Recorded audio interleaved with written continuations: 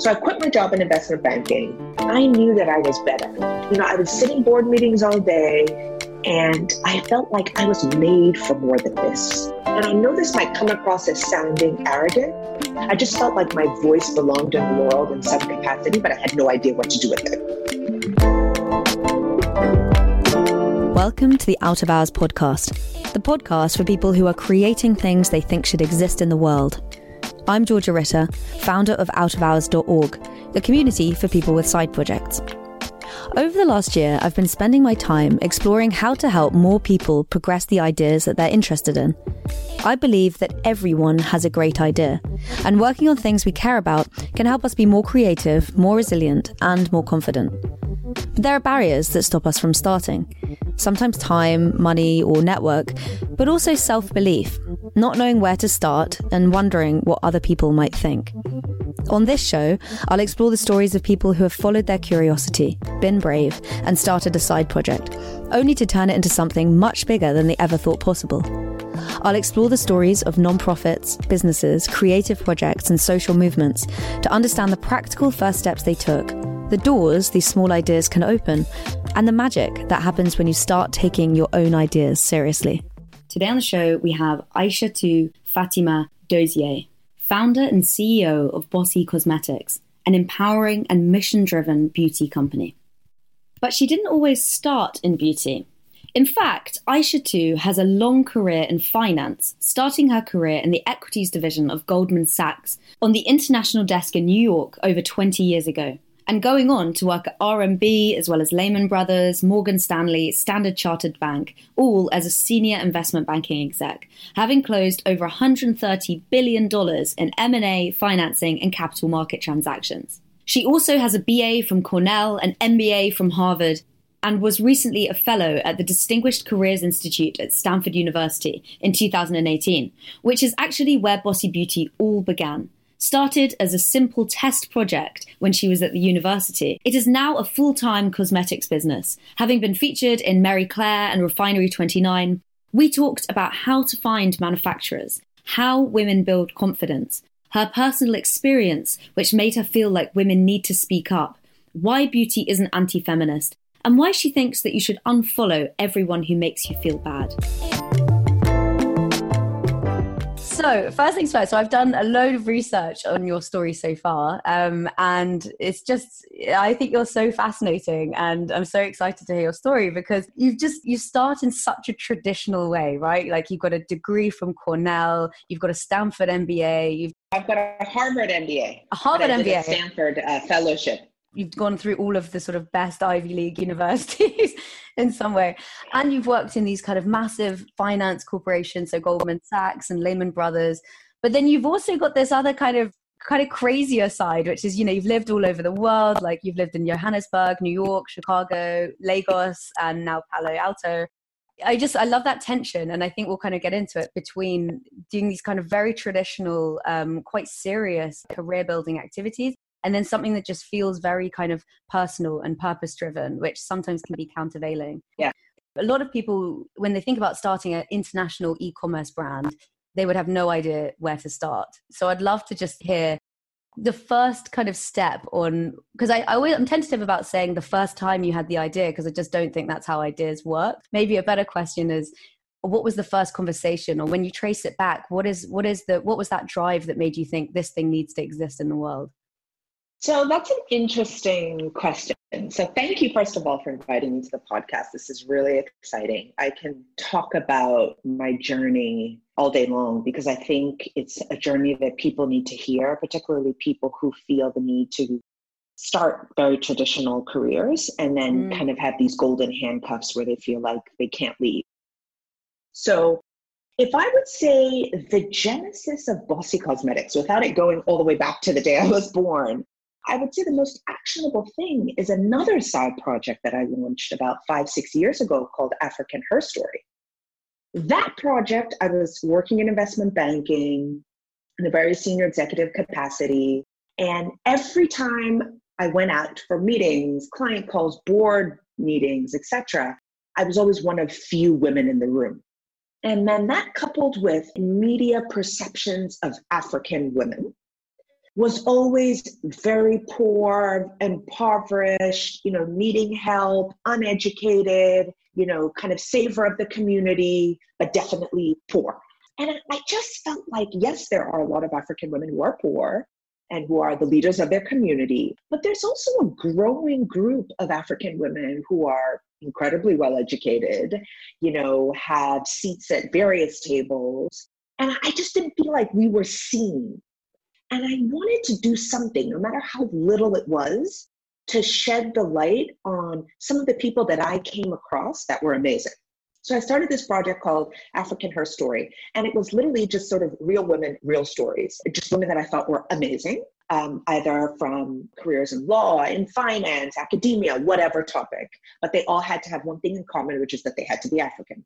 I had no idea how many people would find this interesting. It was completely on the side of my main job as an investment banker, a full-time job, married with 3 kids, but I was really passionate. And I'm one of those people that if I come up with an idea that I can't sleep at night about, I will move the world to make it happen. And so because I had the balance of the income and full-time job, I wasn't worried at all about the success of this idea. It was actually just a pretty cool project. And I was like, okay, I'm going to self-fund this, get a film crew on the side. And on the weekends when I have time, I'll invite a bunch of women to my house and we'll have a conversation. And honestly, I thought, okay, we'll do a couple of episodes, put it out on YouTube or wherever. And, maybe a few, 50 to 100 people are going to watch this thing. Hundreds of thousands of people were watching this content. So we would have these roundtable discussions where I'd get a bunch of professional women and we'd talk about the trials and tribulations and the excitements of being a professional in Africa. And I always wanted to balance success stories with failure, because I think that too many times we really undermine the importance that failure as a foundation upon which success is built. And the feedback from that was what ultimately many years later led to Bossy Cosmetics. I decided in the middle of that, my ideas can very actionably go beyond banking, right? And as you had said, I had started a children's play and activity center. And one of my biggest frustrations with that business, even though it was wildly successful financially, was that it couldn't scale. It was a physical building. You could only put so many people in the building. And given the economics in Africa, it wasn't a scalable model. So I knew very quickly from there that whatever I wanted to do, I wanted something that could scale, where I could have millions of customers. So I quit my job in investment banking. I knew that I was better. And I know this might come across as sounding arrogant, but it's not from a place of arrogance. I was sitting board meetings all day. My boss, who was the CEO of the bank, as far as I was concerned, I was smarter than him. And we just had a lot of issues between one another. I felt like I was made for more than this. I was made for more than looking over 100-page loan documents, all that stuff. I just felt like my voice belonged in the world in some capacity, but I had no idea what to do with it. So I quit, come to this fellowship in Palo Alto at Stanford University, and then basically spent 1 year at the design school at Stanford. And that's really where I learned that you don't have to have a firm idea. This is the whole point of design thinking, is that if you have an insight, talk to people, use this sort of empathy, develop insights, prototype, test it. It works, great, build upon that. It doesn't work, come back, rejig, get some more insights. And that sort of African Her Story background, that insight, I still held it years later. The most amazing women are dealing with the most challenging issues. And we are not sharing it with women who are generations behind us to let us know that it is okay to not always feel great. I think so many of us will look at, the Oprah Winfrey's, the Beyoncé's, all these famous women and think that they just coasted through, or that now they did all the hard work early, and now that they're senior, they're confident, they're great. So many women that I knew and that I interviewed still carried the lack of confidence and the fear and the inertia and the self-doubt and all that stuff. So that was one thing. And then the second thing I realized is that, a lot of people would say to me, in all of your videos, the women were incredibly well made up. And they felt that was really elitist. And I would laugh. I would say, you don't understand that they wanted to look as good as they could. And that gave them the confidence to sit in my living room and have the conversation that had nothing to do with looks. So I interviewed top lawyers, partner at a law firm, head of venture capital, managing director at Accenture in the UK. And that's the insight. And then I looked around the beauty industry and I realized there was a lot of performative imagery. It's kind of this United Colors of Benetton. Everybody had to be every shade of different complexion. We needed to figure out a way to speak to young people, figure out a way to do all this stuff. But I felt it was superficial. The businesses themselves did not live what they spoke. And I wanted to see how I could combine all of those things together. I didn't see that the beauty industry was talking to women like this. That is professional, ambitious women. They were only speaking to superficial. And I was like, how do I create a brand that is actually a mission-driven women's empowerment company that masquerades as a beauty company? And that's how Bossy Cosmetics came to be. So many questions. The first one, which I think is more of a debate, so I'm kind of loath to get onto it, but I think you will have obviously come across various sort of criticisms of stuff like they literally call them lipstick feminism. And I guess it's a bigger debate really about how we perform in society and how much of it is choice and how much of it is oppression or internalized expectations or whatever, however you want to call it. But I suppose I'm just interested what you think about that criticism of women having to perform and that actually not being a choice of their own, and they feel powerful because they're taking the role of what a man expects them to be, which is beautiful and ambitious. It's a fantastic question. So bossy is, generally a pejorative negative term, right? When you're saying someone is bossy, basically you're saying they're annoying, they're always trying to take control, it's negative. And it's generally to women, to girls. And what I wanted to do with bossy was actually to take a negative term and for women to reclaim it. To say that every time somebody called you when you were young, bossy, what they were identifying in you was a leadership capability, was natural leadership, was the fact that you were assertive, was the fact that you had ideas and you wanted to put them across. So this is what I wanted to flip. Now, to your point specifically around, this feeling to dress up for men. I saw an article, I can't remember where it was in one of the British press, somebody forwarded it to me, and it was like, top lipstick looks that men love. And somebody forwarded it to me. And I was like, I don't give a shit, excuse my French, what men love when it comes to what I wear in lipstick. I care about how I want to look. You will be surprised in this pandemic how sales of beauty products have skyrocketed. Oh, have they? Absolutely. You can't believe how many pictures I get from customers.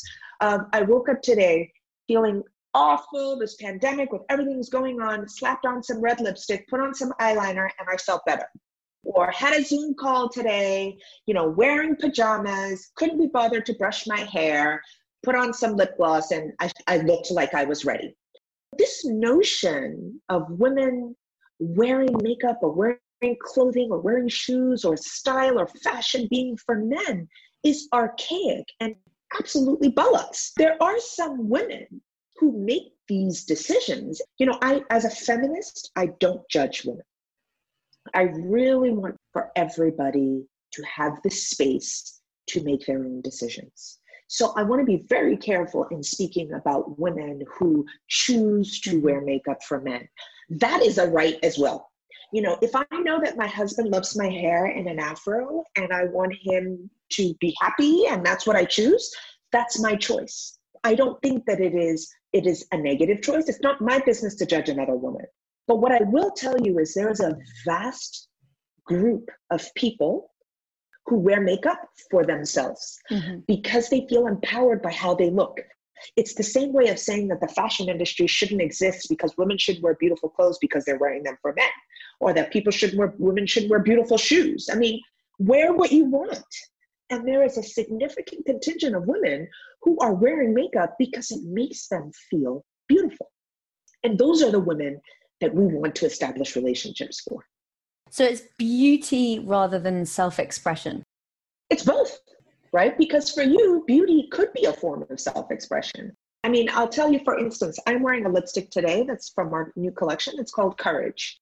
We have another collection, Fierce, Unstoppable. For me, these are attributes that I think a strong woman holds. And, the beauty industry is almost $600 billion in size. There are people using products and buying products. They can't all be buying them because they're trying to impress somebody else. Many times they're wearing them because that's how we want to show up in the world.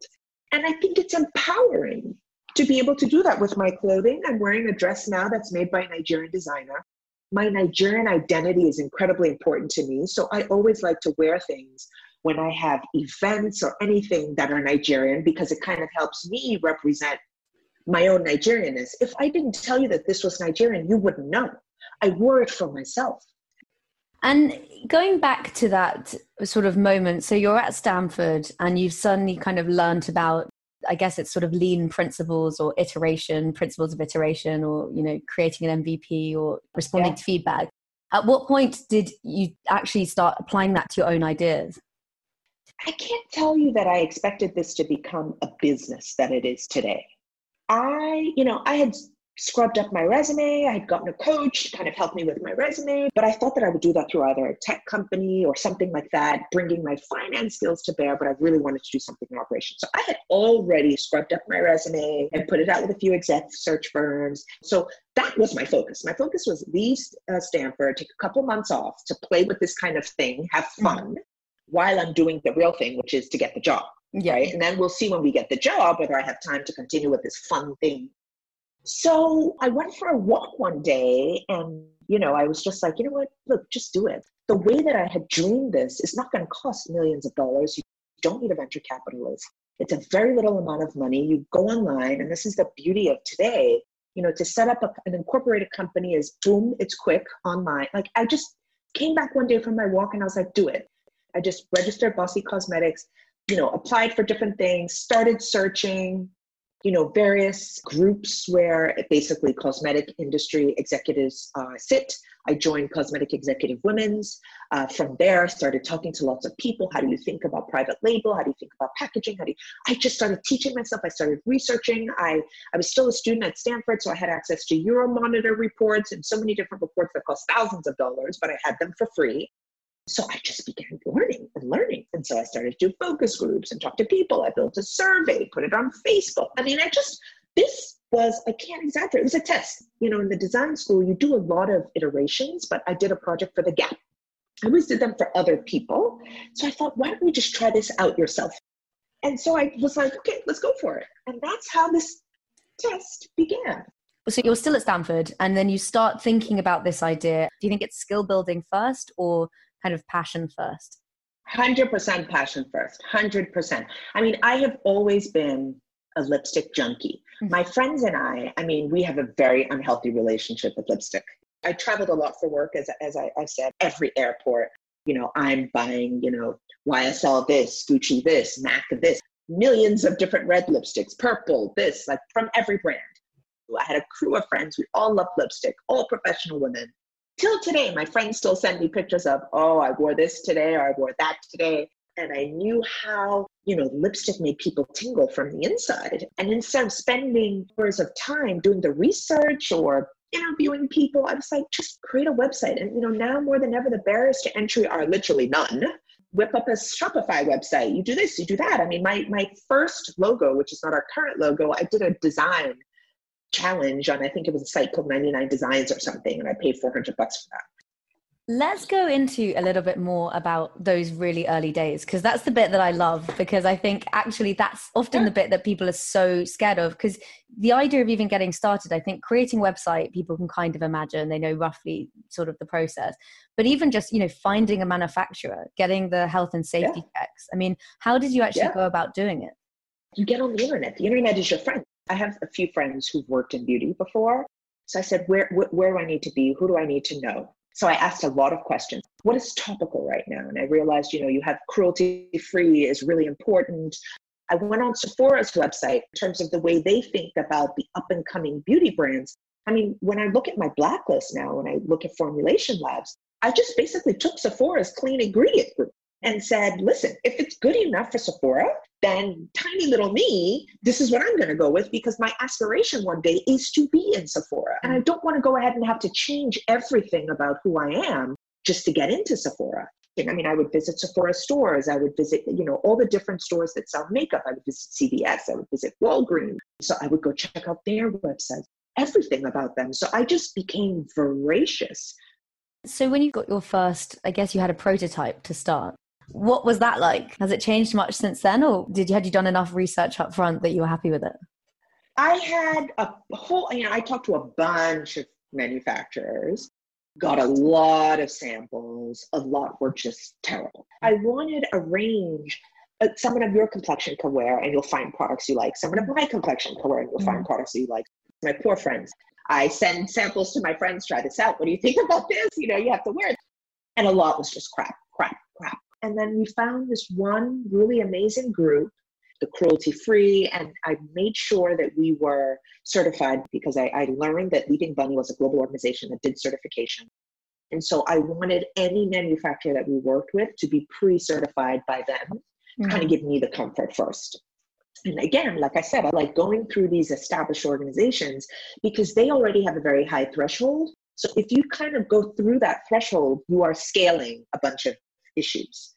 So anybody I worked with, I would first check whether they could check that box as well. And so then I found this company in here in California that did very small batch sizes, right? Because I didn't have millions of dollars to put into this. They did very small batch sizes. And I wanted to start out with lipsticks because I knew that, the average woman who wears lipstick, she's not particularly religiously attached to a particular type of lipstick. So I realized it's the place where brand loyalty is the lowest, which means that my ability to potentially get close to the customer would be best there. So these were some of the things I was testing for. And when I found this manufacturer, I was like, ta-da, let's go. At this point, have you taken the leap to kind of go full time on it? I think by the time I had found the products, I had just graduated from my program.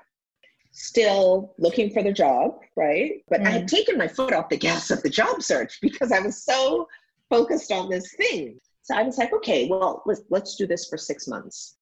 How did you get your first 100 customers? Social media.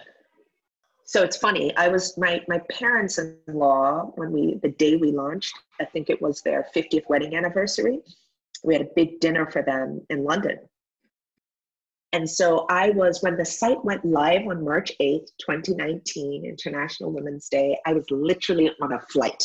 And I was trying to get on the Wi-Fi of the plane and just pressing to see what was going on. And as soon as we went live, orders started coming in. But we had, I think, maybe 2 to 3 months before we had gone live, we had started kind of social media promotions and talking about the brand and all that stuff. And this is probably a week after I incorporated the company. I don't think we did any promotions on Facebook or Instagram. I mean, what we did was just post, right? Just original content about, pictures. I did a photo shoot. So you had customers literally on the day you launched? Oh, immediately we went live. I've never worked in the beauty industry. I don't know much about it. So I'm like, what does that, what does good look like? If you're a Kardashian, maybe it's millions. It wasn't millions for me, but it was we definitely got over 100 in the first week. I would say in the first week, maybe we had 500 orders. And these are not even friends of friends? Some are friends, some are people I don't know. I mean, so in the first kind of couple orders you're looking through, they're people that you know, and then you just start to quickly see names you've never seen before. And now I definitely don't even know the people who buy the products any longer. So I try to kind of reach out to people to ask them, how's it going? Last summer I was part of an accelerator at the NASDAQ. So I had to interview a bunch of customers. So I did Zoom calls like this, and I only talked to people that I'd never met before. So it's very interesting to find out, how did you hear about the brand? What do you think about the brand? What do you think about the product? And all of that. Had you saved up enough money to kind of tide you over? I had. So I had saved up enough money, but one thing that was one of my colleagues at Stanford, I respect immensely. He used to be the chairman and CEO of Jamba Juice, which is a juice chain here in the US. He called me up one day. I think I had put something on LinkedIn to say that I was working on this idea and really excited and whatever. I'm very active on LinkedIn and social media. And he called me up and he said to me, Aisha, I want to give you some money. I want to back anything you do. I think that if you take this very seriously, you can make this into $1 billion brand. And I want to be a part of it at the early stage. Honestly, I was like, wow. And like I said, this was still kind of like a side hustle for me. It wasn't even a side hustle. That would be exaggerating. It was a test. And then you've got this man who, sits on multiple boards, ran a publicly traded company, calling you to tell you that he believes in you and he wants to write you a check and he thinks you can create immense value and he wants to get in early, and then I had another friend who called me up and said, I want to write you a check. So I had a few people who I didn't even ask for money, say, hey, I'm going to give you a little bit of money. I want to support you. And then once you take people's money, you're like, okay, wait, I have to be serious about this. I guess you had the kind of blessing and probably hard-earned blessing, but the blessing of a big network of people who were in the position to kind of invest money. I'm trying to think of kind of how other people who might be in a similar situation, but without the same kind of network, would be able to simulate some of the things that you did. So for example, one thing that I think comes out there is just putting yourself out there. So, this guy wouldn't have reached out to you unless you'd put it on LinkedIn. Were there any things that you think that you did that you would kind of advise people in similar situations to do? So I would say putting things out there is very important, but I would say start small. When I say people wrote me checks, they weren't massive checks, right? Mm-hmm. But they were still checks. And I'm always very clear about the role that privilege has played in my current life, even though I didn't start my life with privilege. I think that you need to start where you're at and just start. I look at other beauty companies that, they have raised millions of dollars and they're light years ahead of me in what they're doing. And I can spend all day whining about, how come I don't have that level of access to capital? But you know what? I have something and I'm starting with the something that I have. And one of the blessings of starting small the way I have is it's really allowed me to iterate very quickly and to have very personal relationships with customers. So customers feel very comfortable emailing me directly or DMing me on social media, if this color didn't work for me. Or last summer we had these summer lip glitters that were just supposed to really sparkle on your lip. And one of the customers said to me, I don't really put this stuff on my lips, but I use it on my cheeks and my eyes. And I was like, oh, wow, never even thought about it that way, right? And then we started telling people you can use it on your cheeks and your eyes, and people loved it that way. When you're a big company, you don't always have that level of access to people. So I think that it has been really great to start the business. 18 months, at least we've been in the market less than 18 months, but from when we incorporated it, to have these very personal relationships, and you wouldn't have them if you had layers and layers of management. Yeah. So I would tell people to just start. Do you have a team at the moment? I'm the team. So everybody is a consultant, everyone that works with us, an intern who's interning with us, but my product packaging designer is a consultant based in Paris. All of our supply chain is on a consultancy basis. Social media, I do all of our social media. We have somebody who does web development for us. So everybody, I have no full-time employees. Everybody is sort of kind of borrowed and paid for, but I'm hoping that will change by the end of this year. I think we definitely need to hire. We want to get into retail. Yeah. I mean, I had a really good conversation yesterday with a particularly big retailer, and they said, listen, from an infrastructure standpoint, you need to have a team. I'm interested to explore that point a little bit more around looking ahead at those people who have sort of they've been in the business maybe 10 years longer, because I think it's a very familiar thing that people feel, especially on their down days or on their low days, where they kind of look at often people who have been going a lot longer or who are just doing something that's similar, but maybe they're doing it in a different way or whatever. I think it's very easy. It's come up quite a few times with people I've spoken to get a bit distracted or a bit despondent around successes of other people. I've seen that you do a lot of kind of meditation and prayer and visualization. So I'd love to know whether you have any techniques on kind of how to stay in your own path and trust your own process. Absolutely. So I am human.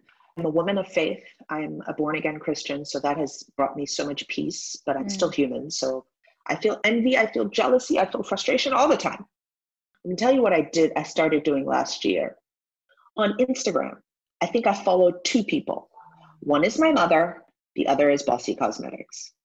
So from a visual standpoint, if you think about this, I do not receive any dopamine hits or any depression because I don't see what people post. The only thing I see is what I post. I want to share with my family and my friends. If you look at my personal page, it's just me, it's my kids, it's my way to share what I'm doing with my community. I don't look at what anybody else does. That's one thing. On Twitter, I think I follow 74 people, and The majority of those 74 people are either civil rights activists or news magazines. So from a social media standpoint, I just block out the noise. And you have to know yourself. I am somebody, when I see a lot of imagery, it's like, oh my God, those guys are at a party. I feel so bad. Why aren't I at a party? Oh my God, that company just raised $10 billion to do exactly what I'm doing. I just protect my space from that. And I really use my time to stay focused. I am 100% focused on my family life. I am 100% focused on my business life. I'm 100% focused on my friends, but I can do all of that outside of social media. So everything else, I just block out. So that's one thing. If you feel that you can be triggered by a bunch of things, just cut them out. I have lost nothing since I started doing this. That works for me. The other thing is, this notion of meditation and prayer. I don't know. It's been transformational for me as a woman, as a mother, as a business leader, as a person, as in everything. I feel so much, love and support from God. And so whenever I feel bad or feel scared, and by the way, I feel scared often, right? Every new collection we launch, every new thing we do, I'm scared. And so that just sort of processing the fear, praying about it, meditating, getting zen about it, and then just releasing it to the world. In spite of the fear, whatever's going to happen is going to happen. It's either going to fly or it's going to fall, but I just have to do it.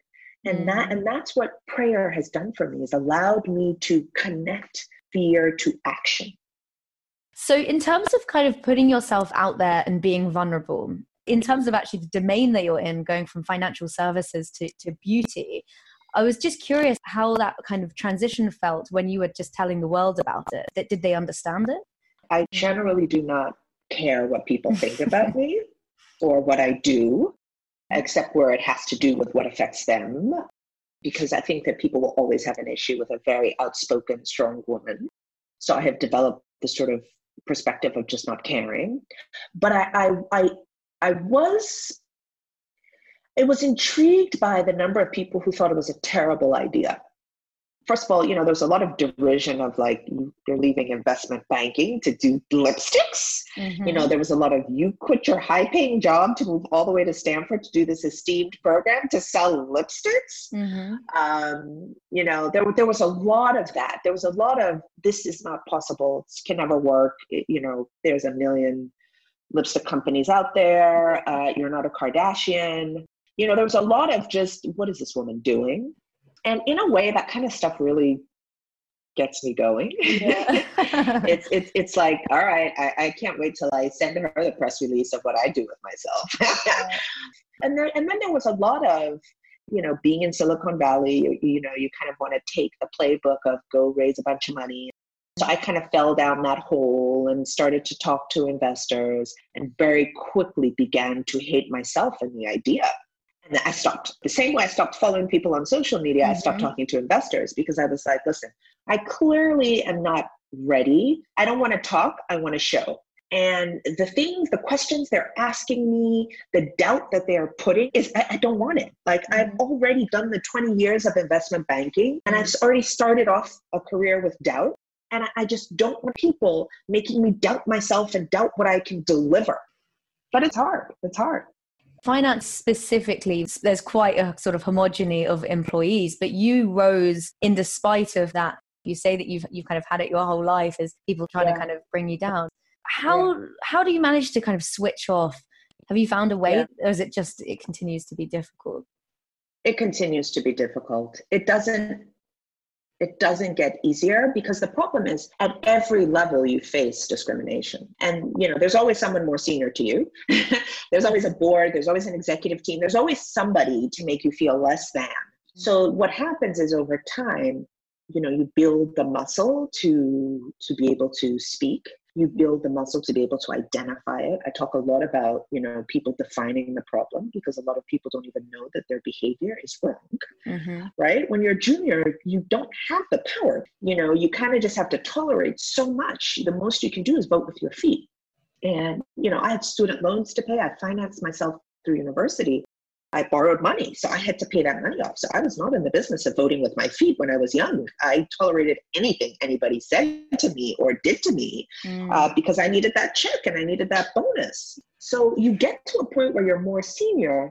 And I remember my old boss, he would say some pretty offensive things and I would say right back to him, that's absolutely inappropriate. Or, I would pretty much vocalize his behavior to him. And so I think that's the way you do it. And at this point in my life, knock on wood, one of the beautiful things about being your own boss is that you can speak to anybody about anything. If I have a supplier who's ultimately racist, I'm not going to be there. I'm not going to work with them. When I spent the last year summer when we could travel in Italy and France, visiting different labs and all that stuff. And I was very excited about one of the labs that we visited because they had a very diverse group of people on the factory floor. If I were more junior, I would not be able to make that decision. And this is why, one of my favorite sayings is follow the money. I very much believe in the economic empowerment of women and of Black communities, because the more money we have, the more power we have to affect change. That is one of the purposes of my life of running this business. I can, in my own small way, push for change. And many people may not like it, but guess what? If you don't like that I'm pushing for change, you're the problem. It is true. I think the interesting thing with the money thing, sometimes people find it difficult to reconcile having a big mission and making loads of money. And I'm always curious how people kind of reconcile those two things. When I started Bossy, as I said, I was looking for a full-time job.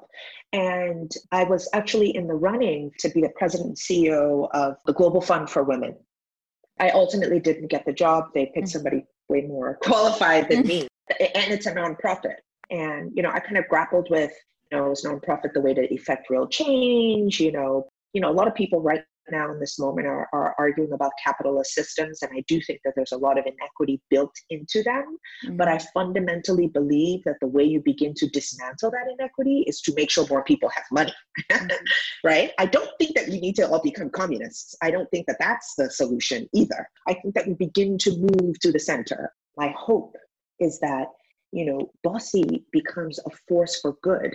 I, as a Black African woman living in America, if I can become a leader of, multi-billion-dollar company, and then I have the economic ability to make change, again, not just for Black people, for women, for queers, for trans, for whomever, right? That's the power of capitalism. We are actually a women's empowerment business. We just happen to effect that through beauty products. So all of our packaging, as I told you, the names of our products, our packaging is affirmations for women. Everything about us is affirming.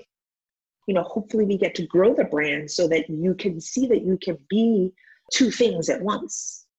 I want to read you something that I read that you've said, which is that you believe girls and women are often called bossy when all we want to do is state our opinions, own our voice, and get a seat at the table. We think that being called bossy is a way to make us quiet. I want to ask you, how do you get the courage to speak up, to really speak up? Where does the bravery come from? My own life. I will not bore you, but I have a very interesting background. My father was a very traditional Muslim Nigerian soldier. After the war in Nigeria, the government sent him to the US to get an education. He met my mom. I don't think they dated for long. They got married and came to America. I was born about a year after. I am a woman. He was deeply disappointed. Before I was even 2, they divorced. My father left my mother and moved back to Nigeria. So I was raised by a single mom. All the things one does. My mother ended up remarrying. We moved back to Nigeria. Fast forward, this tells you why I then went and did the best that I could to go to all these Ivy League schools, because I was trying to, when my father left my mom, we were living in the projects, which you guys call council flats. We were living in the projects in Cambridge. I do not come from wealth. And my sole goal in life was to completely change where I was going from where I came from. And I was hungry for that, and I was driven for that. And I wouldn't be surprised if there was some aspect of kind of like a middle finger to my father. And, my father has now passed away, but, later in life, we developed a relationship that was very, very, very challenging and very fraught. My father just constantly reminded me how unimpressive I was. I remember when I told him that I had gotten into Harvard Business School, he laughed at me. He was like, your peers are getting married and having children and you're going to get a new degree. So I've been through a lot. And I would say that for me, one of the capstone issues was after I got married. My husband is an unbelievably wonderful man. We met in New York and lived in Nigeria for the first number of years of our marriage. And I don't quite understand how it happened, but I felt this need to become someone that I wasn't. I felt this, in order to be a good wife, to be a good daughter-in-law, I really felt that I had to perform. And I took on this massive role that was never me. It took about 5, 6, 7 years where I woke up one day, looked in the mirror, and I hated the person I had become. And that whole process of change is where I said to myself, enough. The girl who started off and the woman you are disappointing her. You have got to get back on track. You have got to, you have a voice. You have a purpose. Your purpose is not just to be this happy, pleasant wife, mother of children who has privilege and who is grateful for that. You have worked for everything you have. And you must say that. You must be the light. You must be the example. You must not be obedient. The obedience is the problem. And that's what made me, I came into that voice. I lost it for a while. And I looked in the mirror and comes back to my spirituality of just believing, of God telling me, this is not what I've fashioned you for. I have a plan for you that is to be of support to others. And it is not to be quiet. It is not to be ensconced in privilege. And it is not to be something that society thinks is right. It is to know what is right and to carry the mantle for others. And that's where it comes from. That's literally where it comes from. It's amazing. It really, I think, wow, like what an amazing way of really responding to that question of lipstick being superficial. It's a real demonstration of your belief in the power that you can create your own identity, whether that's sort of externally or how you're feeling about the world or whatever it is. Like it's within yourself to kind of to build yourself into who you want to be. Absolutely. Just that idea and stepping into your light and kind of doing the thing, as you say, doing the thing that that you're meant to do. And I think so many people are afraid of doing that and afraid of kind of whether it's putting their voice out there or whether it's being a bit unusual or stepping into the things that they know to be true. It's a difficult thing to do. It really is difficult. And I think it's important to state that it's difficult. None of these things are easy. Courage is doing something in spite of fear. It's not being fearless. People always say to me, Aisha, you're so fearless. You're so fearless. I'm like, are you kidding me? Ask my husband. He sees me petrified all the time. I'm scared, but I just know I have to do things. And I don't know where this takes me. I have no idea where I'm going, but I'm definitely living in my purpose. I am walking in my truth, and we'll see where it goes. Do you have any big objectives for Bossy Beauty? Last summer, I was in Le Bon Marché in Paris, and I could just see my products on the shelf there. I mean, I haven't had a single conversation with Le Bon Marché. I'm still dreaming about it, but one day I would love it. I'd love my stuff in Selfridges. We need to get it to Vogue magazine. I don't know how I'm going to get it to Vogue magazine, but I'd love to be in Vogue. That's a dream of mine. And my final dream, I'm in love and obsessed with Oprah. I would love for Oprah to have us as one of her favorite things. I'm definitely going to keep you posted. I wore lipstick specially today. I never usually wear it. Thank you for the honor. Thank you so much for your time. Thank you for finding me interesting to interview. Bye. Bye. Thanks so much for listening to the Out of Hours podcast. To hear more about Out of Hours, sign up to our newsletter at outofhours.org. And if you've enjoyed the episode, please consider leaving a review. It really helps.